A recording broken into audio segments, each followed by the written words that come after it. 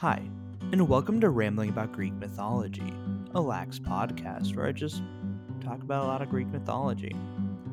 Before I dive into things, I want to address why an episode wasn't uploaded last week. I know I don't have the most virulent following, but still think it's important to address since I did say I wanted to make this up and going and consistent again.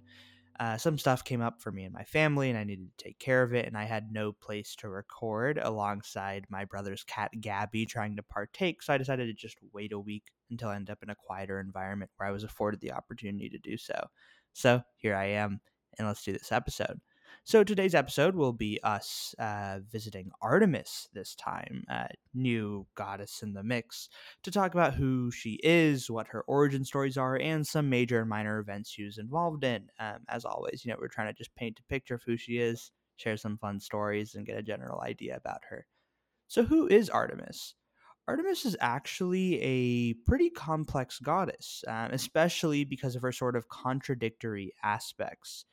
Her main domain she's consistently known for is hunting. Simultaneously, though, she's known as the Potniatheron, which means mistress of wild beasts. So one might say, oh, being the mistress of wild beasts is you conquer them, but it's also that they follow her and engage with her. So it's interesting they have that contradictory aspect. She's also a goddess who had the privilege of keeping her virginity since she so wished, but like most Greek goddesses, she still presided over childbirth. Uh, Now, no longer really on this contradictory side, she also had this really strong association with the titan Selene and minor goddess Hecate through her association with the moon.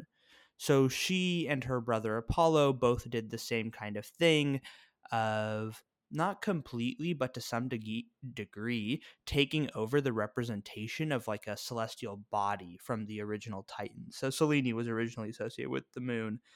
Now instead we have Artemis. So I think that's pretty interesting to know.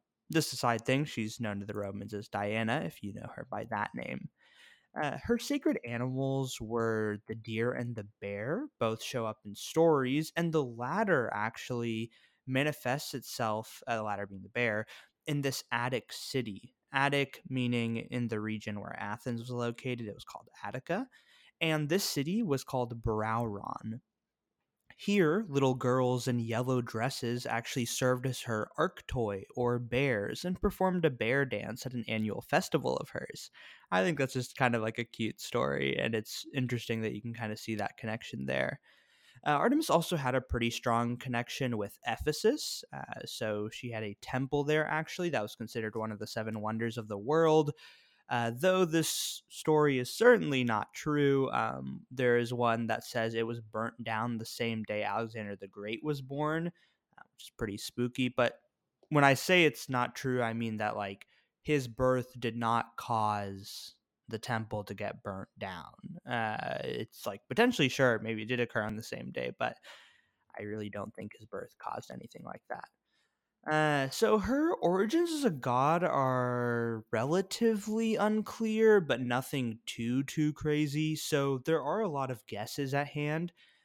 So the earliest attestation of her name is attested in Mycenaean Greek, which is a good pointer towards being pretty Greek in origin, but still some suggest her name might be Phrygian in origin. It is cool though, because just like that bear cult I mentioned earlier, some suppose that her name actually may originate from a word for bear and is actually the part of a greater, older bear cult that can be found in other Indo European cultures. For reference, Indo European and Proto Indo European are kind of the quote unquote predecessors of the Greeks. So, and the cultures that were shared. So that's kind of the idea at hand. But who knows? Either way, her mom's Lydian, and seemingly she may not be, but then got absorbed into that story. I don't know. There's a lot of things at hand, but it's just kind of to give you a general idea of, what are her supposed origins culturally. So her birth story is the same as Apollo's. I'm going to reiterate it just to not create a dependency of needing to listen to one episode to catch information that would still naturally be discussed again in another. So feel free to skip if you don't want to hear it again. So her birth story is pretty cool, fun to some degree if you ignore the fact that her mom was being persecuted by Hera again for having children by Zeus. So her mom Leto is being prevented from giving birth by Hera, as all the lands fear that by allowing her to give birth, Hera will like smite them or something. In some cases, the decree was more like no land under the sun should permit Leto to give birth. So Leto eventually comes to this floating island of Delos, perhaps originally known as Ortygia, which served as a reminder of how her sister Asteria was turned into a quail. The Greek word is ortux. So that's pretty wacky, right? That potentially, she's actually giving birth on an island that used to be her sister. Anyway, as soon as Leto touched the island, it actually anchored itself to four pillars, and that's kind of how it gets rooted and doesn't move. Generally, the story goes she being Leto, held onto a palm tree for 9 days in labor until finally Iris bribed Eleutheia, the minor goddess of childbirth, to come help her give birth with a 13-foot long golden necklace. This somehow worked, and in some versions, to ensure Leto could give birth, Zeus actually had Poseidon cover the island in her waters. The island in waters, not her waters, to make sure like no light could come through. So they had some good science knowledge there. Either way, Artemis ends up being born under this Mount Kinthus, also on Delos, and then may have actually acted as a midwife in helping facilitate the birth of her brother Apollo, which would be pretty cool. Artemis's stories, generally speaking, are a little more intertwined with Leto, I would say, since her young stories are a lot about avenging her mom. I do think she is not entirely vengeful, but you'll see if I just start sharing some stories to paint a clearer picture of her. It's the type of thing where like Artemis's position in the like Greek realm seems to really lend itself towards this sort of vengeance and whatnot. So that's kind of how she ends up being depicted, but I think to some degree there's also just a general sense of like there's a lot of self-preservation in some of these stories. So it gets really complicated in that regard. Anyways, let's get into these stories so we can talk about them and share some random and wacky events. So the first story is about this Theban youth named Actaeon. What a poor soul. He was one day hunting in the valley of Gargaphia on Mount Kithyron when he just so happened to come across Artemis bathing naked with her various attendant nymphs in some spring. Like, the story actually has to suck so much that he violated her privacy entirely on accident. Like, it wasn't like he was like looking for her or trying to like sneak in. No, he literally just saw her on accident. Either way, she chucks water at him and just ends up transforming his body into a stag, which is pretty horrifying since apparently he's still conscious. So he's like in stag form, like, actively still thinking as if he were human. And, he flees into the forest completely freaking out, and his hunting dogs follow him and tear him apart. And now they tear apart the stag and they're like weeping because they're like, where's our master? And eventually the centaur Chiron took pity on them and made a statue of Actaeon to appease them. This is sort of an opening example and story of like the retaliatory vengeful nature of Artemis that Actaeon had to experience, because Actaeon didn't really, he obviously, well, I don't know. Doing something wrong really has some wishy-washy definition here, but he did something on accident and got punished for it accordingly. And this is the sort of thing where, perhaps the idea is like this is a violation of, Artemis's privacy and purity, and that's why he has to get punished, whether or not it was intentional, which, begs some questions. But yeah, she's a goddess. What can you do about it? The next story is a more classic story one could expect of any deity, so this isn't really just Artemis specific. There was a city named Calydon, which had a king named Oeneus. Oeneus was an utter bingus who forgot to sacrifice to Artemis while performing sacrifices, and as a result, she sent a monster boar that went and tore up his lands. Eventually, a coalition of the great men around Greece came and rallied behind his son Meleager to eventually vanquish it.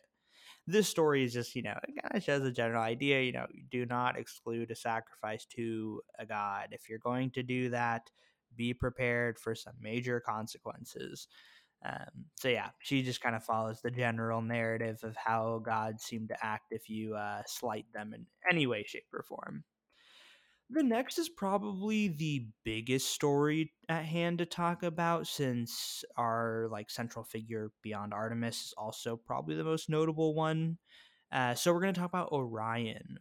The context of Orion, for those who don't know, maybe you know the constellation, is he's this giant hunter who is seemingly pretty overpowered, and he becomes a hunting companion of Artemis. So how the story goes, so we've got that background. Ryan does some other things on the side which are questionable and whatnot, but how the story goes from here regarding Artemis has a few variations, so you'll have to bear with me. In one version, he fell in love with her and tried to rape her, so she killed him by sending a scorpion to kill him. So yeah, I mean, like, don't do that. So obviously he gets punished for that. In another version, he becomes a lover of the goddess of the dawn, Eos, or he tried to rape a maiden named Opus and was killed by Artemis for this.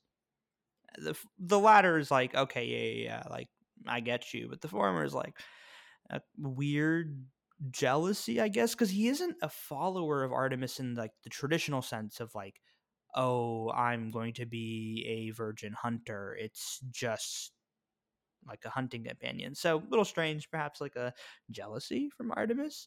The most fascinating version is the following, though, kind of in line with that Ao story. Artemis may actually have considered marrying Orion.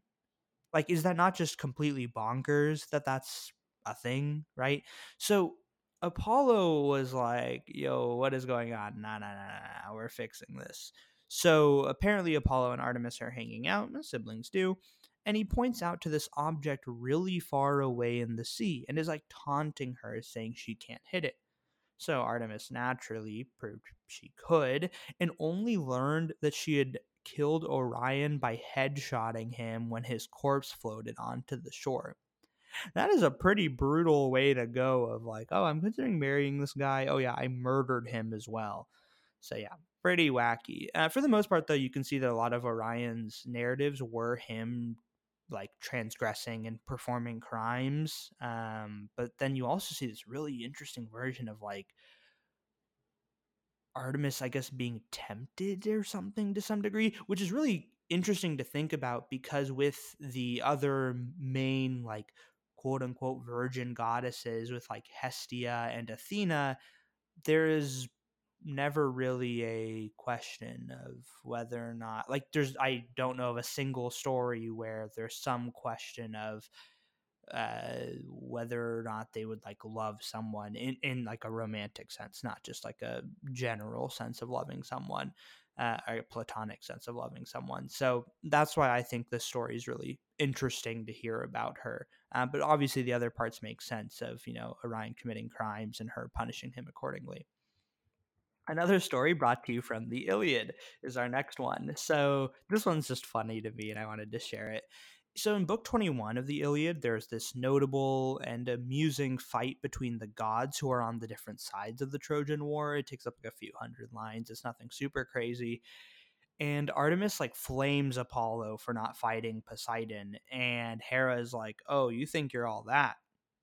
And then she grabs Artemis's wrist and takes her bow and quiver from her and just starts smacking her on the ears until Artemis flees weeping. I just think it's absolutely hilarious because, you know, obviously, you know, consequences for flaming. This is karma. But then, you know, this is one of the most fiercely depicted goddesses in the group. Hera's not usually depicted as being particularly violent in the physical sense. She obviously enables a lot of violence, but she's not like physically that violent herself. And then here she's just beating on Artemis. So I just thought it's a funny story to share. The next one is like a simple Trojan War precursor story. And it shows a mix of leniency actually from Artemis, but still the vengeful nature. So, this Greek guy named Agamemnon, who ends up being the leader of the Greeks at Troy, had offended Artemis in some way. He either shot a stag and boasted to be a better hunter than Artemis, an absolutely idiotic move. Please do not say you're better than the gods at anything, it never goes well. or he vowed to give the most beautiful thing born in the year of Iphigenia's birth, Iphigenia being his daughter, ended up being his daughter to be the most beautiful thing born in that year, and he did not follow through. So either way, she punishes all the Greeks for this by stilling the winds. Stilling even a word? Why not? By stopping the winds at Aulis. It's this port city that all the Greeks had decided to set out from. So, the Greeks are sitting there like, how are we going to go anywhere? We're not going to row like, 1,000 ships. So what's up? So this guy named Calchas, as a seer, he figures out what's going on. He's like, "Yo, Agamemnon, you gotta sacrifice your daughter." So Agamemnon's like, "Okay," and gets her there. And when they're about to sacrifice her, Artemis actually exchanged the girl for a deer and took her to a faraway land. This acted as a punishment for Agamemnon's hubris. It ends up leading to being one of the leading causes for why he gets killed after the Trojan War by his wife. So it shows, Artemis's like punishment for his hubris, but by also taking away his daughter. But then she also shows a lot of leniency of understanding that the girl didn't really do anything wrong, right? It was just her father's stupidity, and ends up making her a priest of hers in like some faraway barbaric land that seemingly doesn't do anything super bad to her. Well, again, barbaric in the traditional Greek sense of just like foreigners, not really barbaric in like how we use it now. The final story we're going to talk about is a little different from everything I presented so far in any recent episode, or I think just any episode probably. So, this is a story about Britomartis. She's a divinity local to Crete whom Artemis is identified with. I think it's a simple and good story to relate from an assimilation and variety perspective. The fact that, Britomartis is identified with Artemis. So there's some ideas here of like, does that inspire why her story goes the way it does, or do they end up getting assimilated because the stories are kind of like similar in terms of their aspects? A lot of interesting things. So Britomartis is the daughter of Zeus and a Cretan woman named Carme. She is the virgin huntress who was apparently super dear to Artemis. So the story goes that she's like dear to Artemis, but there's a lot of discussion of certain mortals being just representations of gods. So this is kind of the idea here. So Minos, the famous king of Crete, falls in love with her. And, rather than asking her out and being rejected, he took the standard route of most Greek men in power and pursued her. She ended up having to throw herself off a cliff to avoid being grabbed by him, and she ended up in the nets of some fishermen and was turned into the goddess named Dictina, which either means Lady of the Nets, which, would fit the whole falling into the nets, or it was just an association with the Cretan Mount Dicte. I prefer the former, but perhaps it's really just easily explained in the latter. This story sticks out to me because, again, it really feels like it can be a local variety of the Artemis cult that explained like her deification. Like, this is kind of an example of it. There are also obviously clear similarities between like the Virgin Huntress and whatnot. So while it isn't a pure Artemis story, I think local versions are always neat, and I wanted to share it. So overall, I think the thing to understand about Artemis from these stories is that she had a strong sense of like protecting her virginity, which she has a whole right to, and this was a thing often challenged intentionally or not. She also could be a rather vengeful goddess, but I think a lot of that vengeance was more so a result of like keeping mortals in check than I think entirely her being like really violent on her own. I really feel like the only story where I'm like, it's kind of a bra moment is the Actaeon story. Otherwise, it feels very much like she's doing what you would expect most like gods to do. They just do it in different ways, right? Aphrodite's thing is making people fall in love a bunch to like punish them, and her Artemis thing is just obliterating them by herself. So I think it's like very in line with the niche she was put into in Greek myth, but I also don't think it's the most crazy thing given what that niche is. So yeah, I think it's pretty straightforward to like what you could expect out of her, and perhaps a little tragic at times. So next episode, we'll focus on Athena. Now we'll be transitioning from Artemis to Athena, talking about, who she is, what her origins are, and some stories that she was involved in, so we can better understand the Greek goddess of wisdom. Unlike this past week, the episode should come out on the following Monday, as one should expect. The only potential delay is there's supposed to be a freeze where I live, and I don't know if a bunch of things will be a problem when I get back, so hopefully not. We'll find out.